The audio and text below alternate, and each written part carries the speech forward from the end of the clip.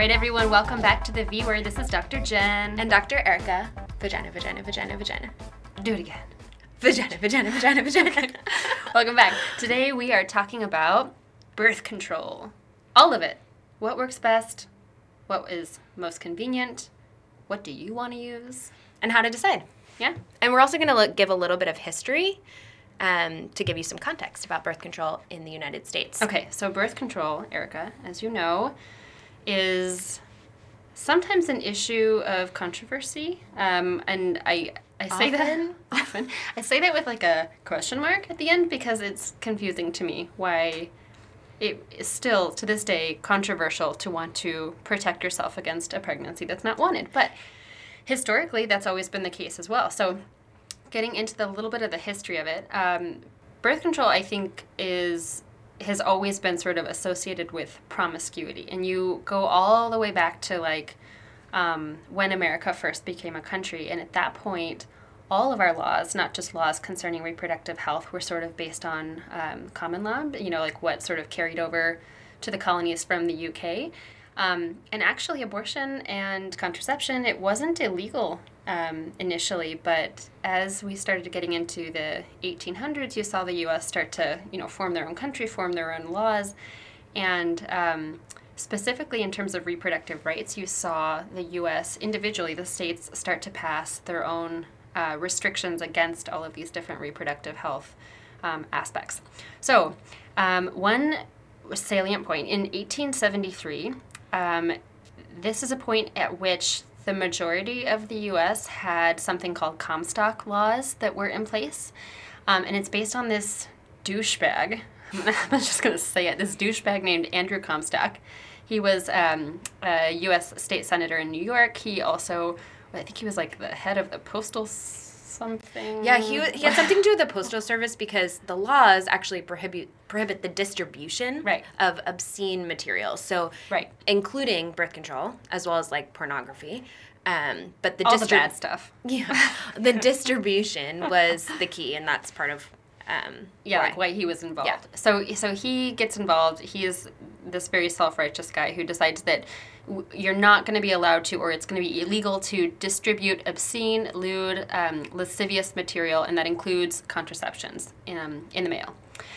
And sort of as time plays out, you see individual states, but then the country sort of get on this bandwagon, and suddenly it becomes very, very difficult to even talk about this material. Yes. Enter Margaret Sanger. Get it, girl. Yeah. So there's actually a lot of myths about Margaret Sanger as well, but she was a visionary and eventually the founder of Planned Parenthood. What? Who fought for the creation and the birth of the pill. There's actually a great book called The Birth of the Pill that kind of goes through the whole process that I totally recommend. But she, along with several physicians, developed the first birth control pill that was released in 1960 called Anavid.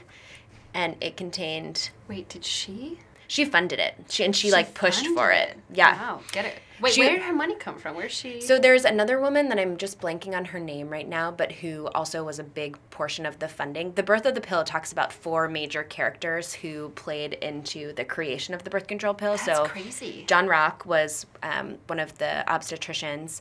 I'm totally blanking on the other guy's name. I feel like I should know this. But I feel like we never mentioned that. No one ever talks about how a lady funded this whole thing. And the other funder is also a woman. Yeah, get it. Yeah. Oh my God. And you can see that the early letters of Margaret Sanger talk about her motivation for women being able to control their reproduction. And throughout the whole process of developing the pill, there are letters from women saying, I cannot be pregnant another time. So this is when women were just getting pregnant continuously, basically, because there was very little even knowledge about contraception or avoiding sex during fertile times of the month. Mm-hmm. So women were literally, like, the fertility rate in the U.S. was like 10 children per woman, which is basically constantly being pregnant or breastfeeding for 20 years. Oh my God. And now we know most women in the U.S., the average woman desires 2 children, which means they spend about 30 plus years of their life trying to avoid pregnancy. So contraception is a huge way that women can gain control of their lives. If they're pregnant for 20 years, pregnant or breastfeeding, it's really hard to do literally anything else.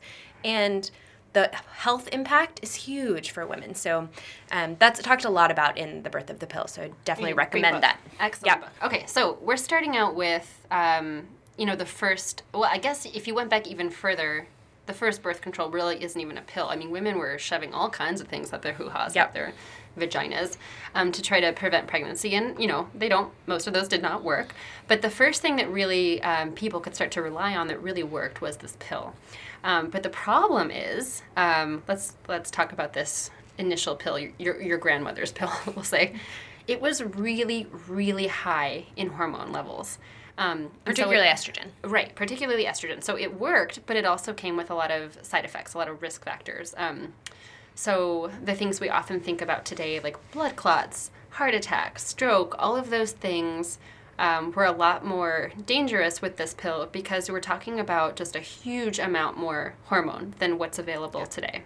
But all birth control pills today, all combination birth control pills, still contain estrogen and progesterone, though there's lots of variation in the types of progesterone contained in them. And the estrogen dose now is much, much less, which reduces all of these sort of dangerous side effects, but also some of the like nausea, vomiting, bloating side effects that also people typically associate with the pill. Right. So as we go on through history, we see those decreases in the hormones, but we also see a difference in the delivery system of these hormones. So initially, everything was pills. But now you see so many different options. So you can get your hormones injected into you, so like Depo-Provera, for example, and we're going to go through all of these. You can slap a patch on your skin and get your hormones that way. You can put your hormones in through a ring that goes in the vagina. They can be, you can have more of like a long-term method, like an implantable device. Or an IUD. Or an IUD. We'll get into all of those, the LARC methods, the long-acting reversible contraceptive methods. So there's a lot more delivery systems now. And that's just one way that we think about what is the best form of birth control for people. And the vast majority of women in the U.S. have used a type of contraception. So this is a really important thing in the discussion about birth control, that there is a lot of sort of bogus political comments of like, women don't really need birth control. Women don't really want birth control, especially like religious women don't want birth control. But that's not true. We know that most religious women have also used a type of birth control, and that the desire to not be pregnant for 20 years of your life is something that just has nothing to do with religion. Universal, right? Yeah. Like at some point in your life, I don't care who you are, if you are fertile, you're thinking about not being fertile at some point in your life. And additionally, which comes up a lot with the ACA and some of that coverage, is lots of women use contraceptives for non-contraceptive reasons. So there are women that use birth control pills or IUDs or things like that for some of their side effects. So menstrual regulation, decreasing total blood loss, decreasing the number of periods that people have during a month, to decrease experiences of like PMS and things like that. So there are also lots of non-pregnancy prevention reasons why these methods are really helpful. For sure. Okay, so one common number that gets thrown around a lot is, in addition to like the percentage of people who are using them, are what happens when you aren't using birth control pills. So, or birth control methods. Birth control methods, I should say, birth control methods. So of all pregnancies in the U.S., and again, these numbers just pertain to the U.S. right now, about half of them, or 51%, are unintended pregnancies. And those numbers come from lots of different studies, but also will be referencing the Guttmacher Institute a lot. This is sort of like a think tank for reproductive rights. It's really great. A lot of good public health and reproductive health policy research comes from the Guttmacher. So of all pregnancies, half are unintended. And of the ones that are unintended, half of those end up in abortion. So just to put numbers to this, you're talking about a lot of people who potentially are at risk of getting pregnant, who don't want to be pregnant, and who, if they had access and the appropriate education, would be using birth control. This affects a lot of people. That's right. And we know of women who have unintended pregnancies, over half of them are not using a type of contraception, and that the other half basically are using contraception inconsistently. So the biggest risk of an unintended pregnancy is lack of contraceptive use, which is sort of makes sense, but is worth saying that it's backed up by data. Okay. So there's a lot of numbers. I want to talk about the actual stuff. Yeah, so let's talk about how we counsel people about birth control. You be the doctor. You be doctor. I'll be the doctor. Let's play Dr. Eric. Okay. You be doctor. I'm patient. Okay. So one thing I usually start with patients is asking people what is important to them about birth control. I don't want to get knocked up. So efficacy is important to you. Okay, call it what you want. I can't get knocked up right now. Yeah. So, but with a caveat here, I'll say not to my fake patient, Jen, but also to real patients, is that we used to counsel everyone for the most effective methods. We used to sort of have this sense that everyone should be on the most effective method of birth control. And we've sort of shifted our philosophy as OBGYNs and throughout the medical community in keeping with a sort of school of thought called reproductive justice, which is really saying that women know their own needs the best and that we should really, like anything we do in medicine, evaluate what their needs are before telling them recommendations. So for contraception, for example, efficacy is not always the most important thing to people. I changed my mind. The efficacy doesn't matter to me so much now. I just really don't want periods. I don't want to be pregnant, and I don't want to be in periods. No. So there we go. Okay. So great. Great. That would shift how I counsel. Totally. Okay. All right, ready. But let's actually go back to efficacy because it's a little bit easier to counsel in those categories and to group them in those categories. Fine. So fine. Care more about not getting pregnant, Jen. Okay, I really care about not getting pregnant right now. Okay. Go. So there's sort of 3 tiers of contraception, the way we group them. And there are lots of charts available of this. There's on the CDC website. There's also a great website that we want to refer everyone to called bedsider.org that kind of goes through all the contraceptive options and has lots of information about them. Can we just talk about Bedsider too? Yeah. It's really sexy. Like, I really like Bedsider. It like looks beautiful and it also has great clean lines. Yeah, but also you can click on things so there are buttons at the top that say like non-hormonal options and then it only shows you the non-hormonal options but it'll be like party ready. Yeah. I need my birth control to be party ready. So what can I take right now and then go to a party and not have to worry about it? It's like very acknowledging of real life, which is great. Real life. I like it. But the first category, if we're going into efficacy, if that's how we're dividing the birth control, is the most effective options. Mm-hmm. So this highest category of methods, or this most effective category, is really non-user dependent, meaning it doesn't matter if you remember to use them or not because they will work no matter what. And these are really methods that are implanted. So we think about the IUDs, for example, that remain in the uterus, whether you remember they're there or not. We think about sterilization. I hope you remember that you have one in you. Yeah, remember, but you don't have to think about it before you go to a party. And then sterilization, which is either a vasectomy for men or getting your tubes tied for women. And then the implant, which the available one in the U.S. is called the Nexplanon. So those are all options that are long-acting, they're except for sterilization, they're reversible, and really not user-dependent. Most effective methods. Less than 1 in 100 women get pregnant with these methods. The best methods. Yes. For efficacy. Yeah. So maybe maybe it's not better for someone else. Yeah, but totally. But I would say hands down, if you want to put all your eggs in one basket. And prevent pregnancy. For one contraception basket. Okay, tier 2. And I like to think of these methods as, I shouldn't be so judgy because it's way better than nothing for someone if they're trying to conceive or not conceive. But what's the rate of pregnancy in this second?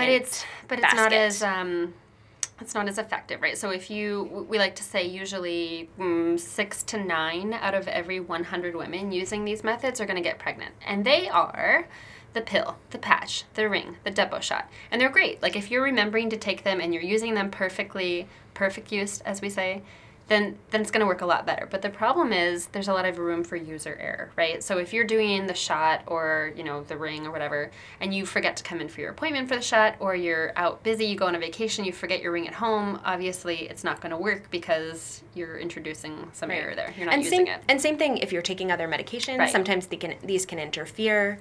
So that's why these methods are less effective. Right. So... yeah, and maybe we can get into situations in which maybe I want to use one of these methods over an IUD or something. Totally. But not as reliable. Okay, last category. Our last category is the not as effective category.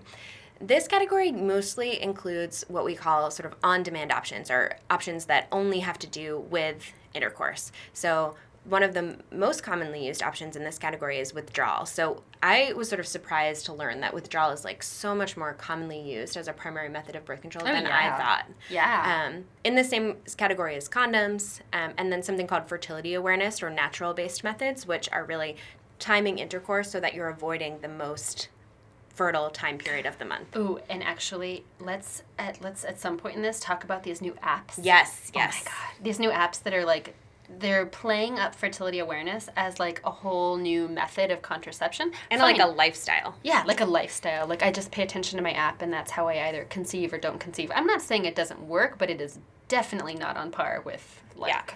Yeah. And the studies are a little bit flawed, so we can definitely talk about that. Okay. So that's sort of the categories of methods. Let's get into like the nitty-gritty of the most common ones that people use. Okay. I want to be a patient again. Okay. Okay. So first let's talk about the pill, because I feel like that's the one I don't want the pill. Everyone knows the most about. Fine. Okay, Dr. Erica. I came in, I want some birth control, and my grandma used the pill, my mom used the pill, everyone in my life used the pill, so I want to use the pill. Okay. You sound really determined. Do you want to hear? I would always ask everyone if they want to hear about other options. I don't want to hear about anything else. Tell me about the pill. Great. Why does it work? What is it doing to my body? Someone told me that it's like tricking my body that I'm pregnant. What the hell does that mean? Great question. And that is a really common misconception. So the pill, that when we think of like, quote, the pill, it's a combination of estrogen and progesterone. It's taken in a daily pill, usually for 3 weeks, and then there's 1 week of placebo pills, though many women also take it continuously, so they skip the placebo pills and just move on to the next pack. Each pill, in most pills available in the U.S., contains the same amount of progesterone and estrogen in each pill. And what it does is it doesn't really convince your body that you're pregnant, but it convinces your body you're at the second half of your menstrual cycle. So we can talk a little bit more about what the menstrual cycle involves, but with ovulation, you basically release an egg. If it does not become fertilized, it turns into something called the corpus luteum. And the corpus luteum hangs around unfertilized for 14 days, and then it basically like dissolves, dies, and goes away. That sounds awful. It happens every month for most women. Every month? Yeah. Just kidding. So the corpus luteum secretes progesterone during this whole time, this whole second half of the menstrual cycle. So what the pill is really mimicking is that second half of the cycle, progesterone. During that time, it makes sense in your body that you wouldn't want to release another egg because there's already an egg sort of out there in the world. Right, okay. So it's not mimicking pregnancy so much as what we call the luteal phase. Okay. There are pills that only contain progesterone, and those are much less effective because the half-life, or how quickly they are absorbed and released from your body, is much quicker, and so you really have to take them the same exact time every day or they become less effective. Right, mini pill. We call them the mini pill. Yeah, within actually 3 hours. So if you're more than 3 hours late, it's like missing an entire pill. Yeah. Whereas with the actual pill, it's really missing a day. Okay, let's talk about the patch. Yeah. So the patch is kind of the same idea, and I'm going to group the ring into this too, actually. So the ring, the patch, kind of the same idea as the pill in that you have the two hormones, estrogen and a progestin. Different progestins, there's different kinds, that's sort of a category. But instead of taking the pill every single day and getting, little spikes of this hormone every single day, you're just taking it less often and having a more sustained release. So the patch, you're typically putting it on every single week. You take it off for a week to, have your fake period. We'll talk about fake periods in a sec, if you want. And then the ring, same thing, 3 weeks at a time, 1 week out. Although some people, like similar with the pill, like what you're saying is, if you don't want to have that little fake period, the placebo week, whatever, you could take the ring out. After 3 weeks, you could put another ring in for another 3 weeks, and you could keep doing that and never have a period. We could talk about the pluses and minuses. But anyway, all three of these, estrogen and progestins, same sort of concept as to what it's doing in your body, and also same potential risks and benefits. So like we were talking about before with the really, really high dose of the pills that were initially around, if you are someone who is yourself or has a family history of a risk for blood clots, stroke, heart attack, those are things that potentially could be more risky if you're on a method with estrogen. And the reason is that estrogen helps you or causes you to clot, your blood to clot more easily. So if you have already a risk factor for blood clots or the things that come downstream from that, then you don't want to be on a method with estrogen. That said, pregnancy and particularly the postpartum period are much more risky for clots than any type of contraception. So it's always safer to use a contraception than to be pregnant. Absolutely.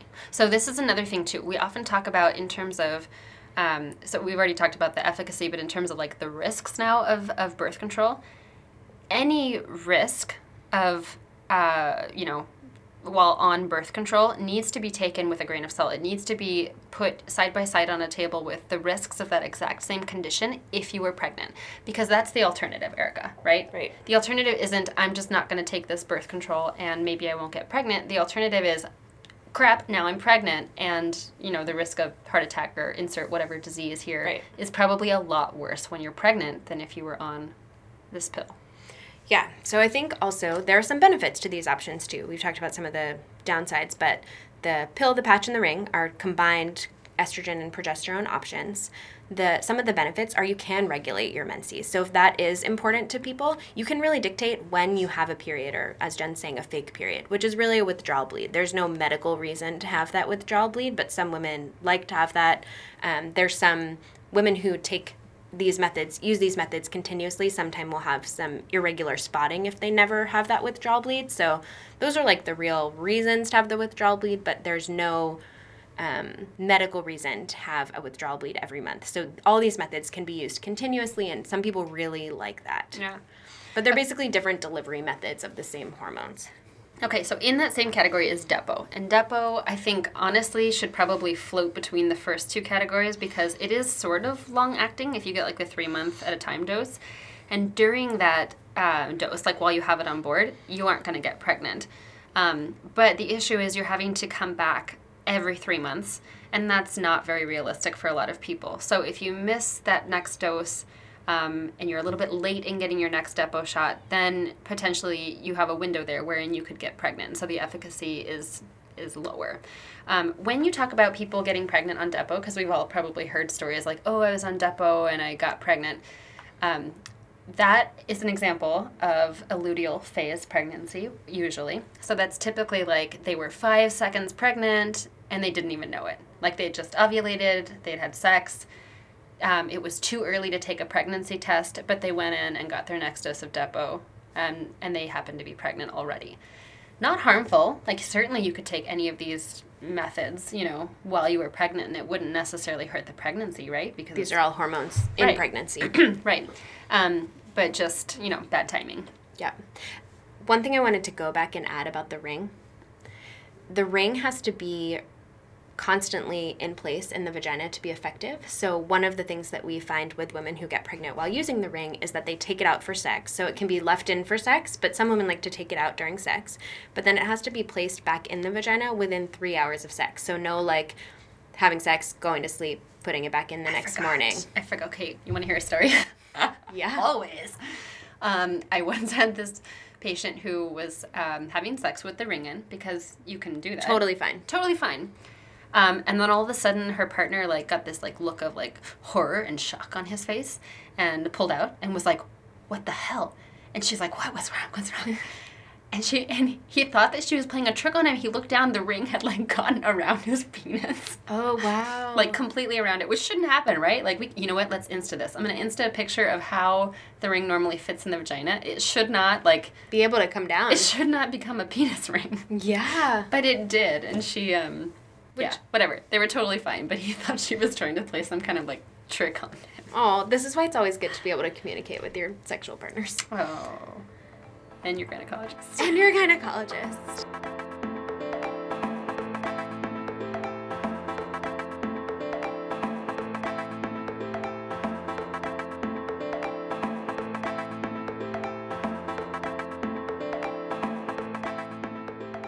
Okay. All right. So then maybe let's talk about some of the on-demand options like condoms. So one of the big benefits of condom that none of these methods, including our most effective methods, have is that they also protect against STDs. So yes, particularly gonorrhea, chlamydia, trichomonas, HIV. which is really important, and none of these other methods protect against. No. There will always be a market for condoms, right? Yeah. We always need condoms. And you can obviously use these other methods in conjunction with condoms to protect against sexually transmitted infections. But one of the downsides to there are lots of downsides to condoms, right? Like, you have to remember to use them. Your partner has to be agreeable to using them. They sometimes break. They sometimes slip, all these things. So condom use, when it's consistent every time, is slightly more effective, but we actually see about 24 in 100 women get pregnant while using condoms. So 25%, that's a pretty big failure rate. Yeah. That's a lot. And then withdrawal is pretty similar. So there's a thinking of withdrawal that there's no sperm being released and you can't get pregnant without sperm, but we know from studies that there's actually sperm in the pre-ejaculate fluid, and sometimes that's enough to get pregnant. Plus, it's hard to time withdrawal perfectly, and so it requires a lot of awareness on the male partner's part and a lot of agreement and consistency. So same thing, about 25% of people will get pregnant using withdrawal. Okay. Fertility awareness. And I feel like this is a good time to talk about those apps too. So the idea behind this is that if you are aware of your fertility times, if you are in sync with your cycle, you can either prevent or try to get pregnant if you do it right. Yes, in theory, good call, right? I mean, if you could use an app or a calendar to figure out when you're going to be ovulating, you can either choose to have sex during those times or not choose to, and then, avoid any of these hormones, avoid any of these methods. But the problem is, Erica, huge problem, is that really relies on this underlying assumption that your period is normal. That means every single month you're having your period at the same time. You can predict with clockwork when you're ovulating. And in reality, that is not true. I mean, just in general, people's cycles fluctuate throughout the month. Not every cycle is the same length. And in addition, I think we see other conditions like PCOS, polycystic ovarian syndrome, which can sort of throw ovulation out of whack. Which is sometimes undiagnosed. Coming into play, right? Yeah. And even like stress or other things can affect cycle length. With more and more people facing obesity as well, that's another thing that, that can affect when you ovulate, how you ovulate, your cycles. And that's a big thing in America currently anyway. Yeah. Also. So there's a lot of different things that can make it really hard to rely on just an app. That being said, if you have completely normal cycles and you can rely on it and you don't want to use hormones, fine. I think, it's always smart to apply education where you can and to try to, take control of your health and your reproductive life. But I would never recommend this as a first-line method for someone just straight out the gate because of these reasons. Well, and it requires a lot of effort. I think sometimes, especially in our sort of like millennial world of just like, oh, I have an app and I'll just like click on my phone when I have a period and everything will be clear. True fertility awareness requires assessment of cervical mucus, sometimes requires assessment of basal body temperature, and some of these applications take that into account, but it really needs to have like a baseline assessment of all the factors involved in predicting ovulation. Yeah. It's really time intensive. And we've done studies looking at whether or not doctors or patients can predict ovulation, the day of ovulation, because we also try to do that sometimes for fertility studies, and we're incredibly bad at it. Right. We are incredibly bad at it, even in women with regular periods. Well, and I'll say too that like a lot of these, when we say fertility awareness methods, we're kind of like clumping them all together. You can really break it down and get into the nitty gritty. Some of them are like only measuring cervical mucus. Some are only basal body temperature. There's so many different types. People have looked at this way and that.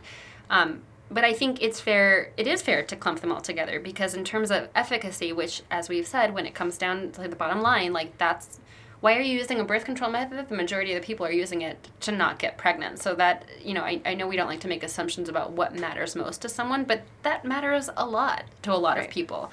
And so, regardless, this whole group of methods is not as effective. But it may be the right thing for some women, right? And we are all about awareness of your own body and awareness of what is happening in your body, and maybe it would be great to use these methods in conjunction with other things for some women, but But there are some women who accept this higher risk of pregnancy, and the benefit of avoiding hormones and sort of being in touch with their body makes this a good method for them. And it works. It works for them.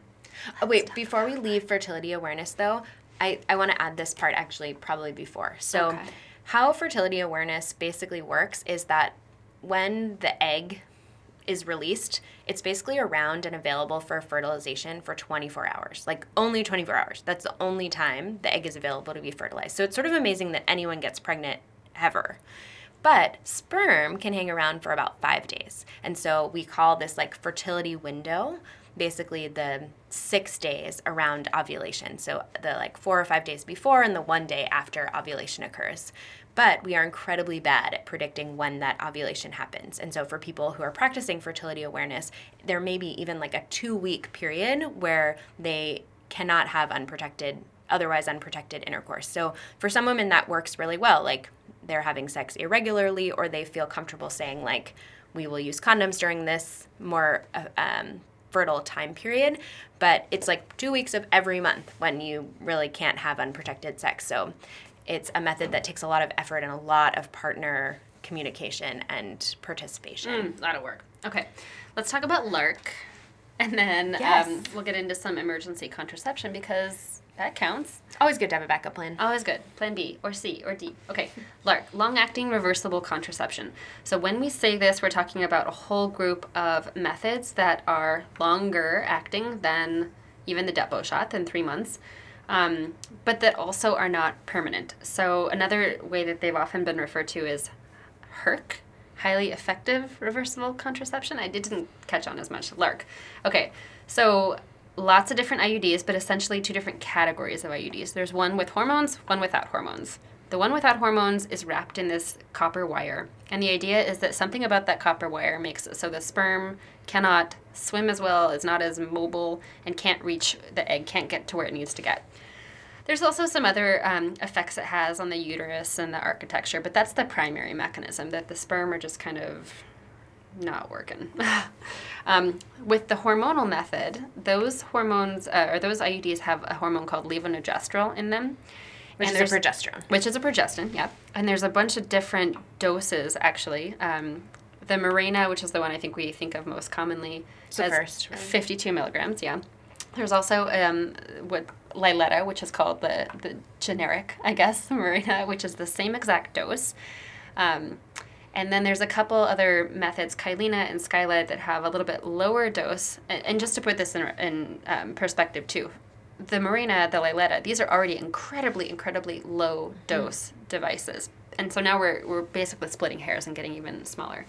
But the way these work primarily is by making that mucus inside the cervix that's normally there thicker. So the sperm cannot get through, really. They can't penetrate through the mucus and get to the egg again. So the idea with all of them being, the sperm and the egg can't meet as easily as they would. Cervical mucus is kind of amazing. Like, it's always amazing to me that works so well that less than 1 in 100 women will get pregnant using it's glue, methods. Right? It's like super gluing your cervix shut, kind of. Except not really. Like, we could really get through it if we wanted to, but the sperm can't. Yeah, they cannot. Idiots. Sperm. There needs to be so many of them. All right, so anyway. So, and then the implant. So the Nexplanon is the one we're referring to here in the U.S. Same idea. Also a progestin, goes in your arm. Really easy to insert with all of these, really. And then for 3 years, that one is protecting against pregnancy as well. So kind of to put them all in perspective, Nexplanon 3 years, the Skyla IUD 3 years, the Mirena, the Liletta. Mirena was initially approved for 5. There's studies to see if it can go longer. Liletta is approved for, FDA approved only for 4 at this point, but it's designed for 8. And then the copper IUD, 10 in the U.S. FDA approved, but in Europe we use it till 12. So long acting. Certainly you don't have to keep these methods in for that long. You could pull them at any time, really. So say you decided you didn't like it or you wanted to get pregnant, really easy to take them out. And the great thing is that unlike some of the other combined hormonal methods, when you remove these, your fertility is supposed to come back to the same point at which it would normally be for however old you were when you took it out. And that's, compared to something like the birth control pill, I mean, certainly you could miss one pill and get pregnant, but a lot of times people will stop their birth control pills trying to get pregnant, and it'll take several months for their cycles to regulate again. So if you're looking for a method where you like absolutely I want to like use it up until the moment I'm ready to get pregnant, and when I'm ready to get pregnant, I want to stop it and make sure that my fertility is where it needs to be, that's going to be LARC. Okay. Oops. My method didn't work, Erica. I was using the pills like you told me to because my grandma, my mom, everyone else used them, and I missed a couple. It didn't work. What do I do? So, not pregnant yet? No, not yet. No, I just had sex like 2 minutes ago. I just came right from 2 minutes ago. Right from the bedroom, and I forgot my pills. So I'm really worried. Great. So that's all right. We have a backup plan for you. He's in the car. That's nice. That's where it happened. So there are 3 major categories of what we call emergency contraception. So birth control that you can actually use after unprotected sex. And so missing 3 pills is actually unprotected sex if you're having sex during that period of time, because it's sort of out of the window of efficacy. The most effective type of emergency contraception is actually insertion of the copper IUD. What? Get out. Get out. No. Get out. No, put it in. Put it in. Stay. Yeah. The copper IUD can be placed up to 5 days after unprotected intercourse and is still incredibly effective. Obviously, can we just pause for effect there? Because that's crazy, right? Like no one... Yes. No, I think this is really underutilized. Yeah, right? Totally. Yeah. And you can leave it in place for 10 to 12 years if you want to.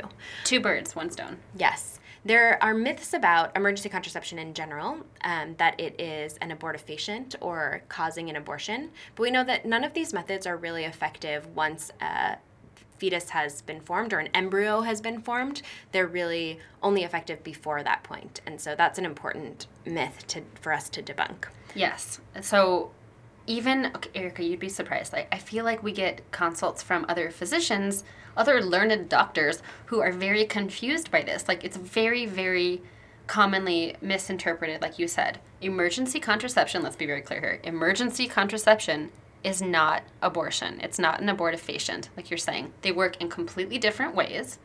Like you're saying, anything that causes an abortion is something that disrupts an already growing embryo, zygote, whatever, you know? But this is acting before that happens. The primary mechanism of action, the primary method in which this works is to stop the egg and the sperm from creating an embryo. That's right. But this is an important myth because actually there's a lot of restricted access to these emergency contraceptions because pharmacies or hospitals or even doctors won't give women access to them because they're worried about that. So important PSA. The other options for emergency contraception are pills. So there are 2 versions of the pills available in the United States. One is levonorgestrel, which is the same progesterone in an IUD, but you take it in an oral pill form. In the U.S., it's most commonly available as Plan B one-step, and it's basically 1 pill that you take. Usually, we recommend taking it within 72 hours of unprotected sex, and it is pretty effective. Less effective the farther you are from sex, and less effective than the copper IUD, but still pretty effective. The other pill is ulipristal acetate, which is marketed in the U.S. as Ella, and it works up to 5 days after unprotected intercourse. Same thing, less effective. And both of them, levonorgestrel or Plan B is available over the counter, and ulipristal is available with a prescription. Yeah, so here's the difference here. So you have a little bit of a trade-off. If you need to go in and just get something ASAP, Plan B, fine, I think is going to be the option for you, with a couple caveats I'll say in a sec. But if you've waited longer than 3 days, if you're in that like 3 to 5 day window, then Ella is your go-to pill. But the issue, like you're saying, is that you do need that prescription, which can be hard to get for some people. And it's more expensive. Well, I would just say, too, like when you're, like if I just went into the store right now and I wanted emergency contraception, it's usually about like $50. Yeah. Which is, I know that sounds crazy because if I'm like comparing $50 to like, I don't know, several hundreds of thousands of dollars that it's going to take to raise a kid, or $1,000 to get an abortion, like it doesn't seem like much, but that's a lot of money for a lot of people. Yeah. Okay, so the other thing is weight. So if you're trying to decide... as in body weight. Body weight, yeah. So if you are... So get this. If you're over 165 pounds, Plan B is actually not as effective. And that's crazy, because a lot of people are over 165 pounds. That's not... Many women in the right, U.S. Right. Ella is less effective if you're over 195. And a lot of people are over 195 pounds. That's right. So then really the copper IUD is your best choice. Yeah, I think if you are a woman who technically carries a medical diagnosis of obesity, which is a BMI over 30, which a lot of women do, really your best bet for emergency contraception is that copper IUD. And there are some studies now that are in process that are looking at whether the doubling of these medications might be more effective in women who are over these weights. But that, so far, we don't know the answer to that. So that's not something that's typically recommended. Yeah. Okay. All right, ready? I have some Q&A for you, Erica. You ready for some Q&A? Why am I always the A? Yeah. Fine. You ask me some questions. I'll answer. No, it's okay. Go ahead. Okay. So... We can alternate. Okay, hold on. Let me just find them. Okay, so our first question comes from a listener who is listed as anonymous. And she wants to know, what are the most common STDs that people are getting these days, and how do I prevent them? Great question. You should first listen to our vagina episode. Yeah, it was a good one. Where we talk about chlamydia. Chlamydia. Which apparently is called the clap. Yeah. So chlamydia, gonorrhea, trichomonas, those are the ones we think of the most as sexually transmitted infections, though genital warts are actually also incredibly common, and herpes is becoming more and more common. So condoms will protect against gonorrhea, chlamydia, trichomonas. They're not great at protecting against herpes or genital warts, and so if those are something that either you're dealing with or your partner's dealing with, it's good to avoid sex during outbreaks and to make sure that, if possible, they're on suppression treatment. Okay. Do you have a question? Here's my question, Jen.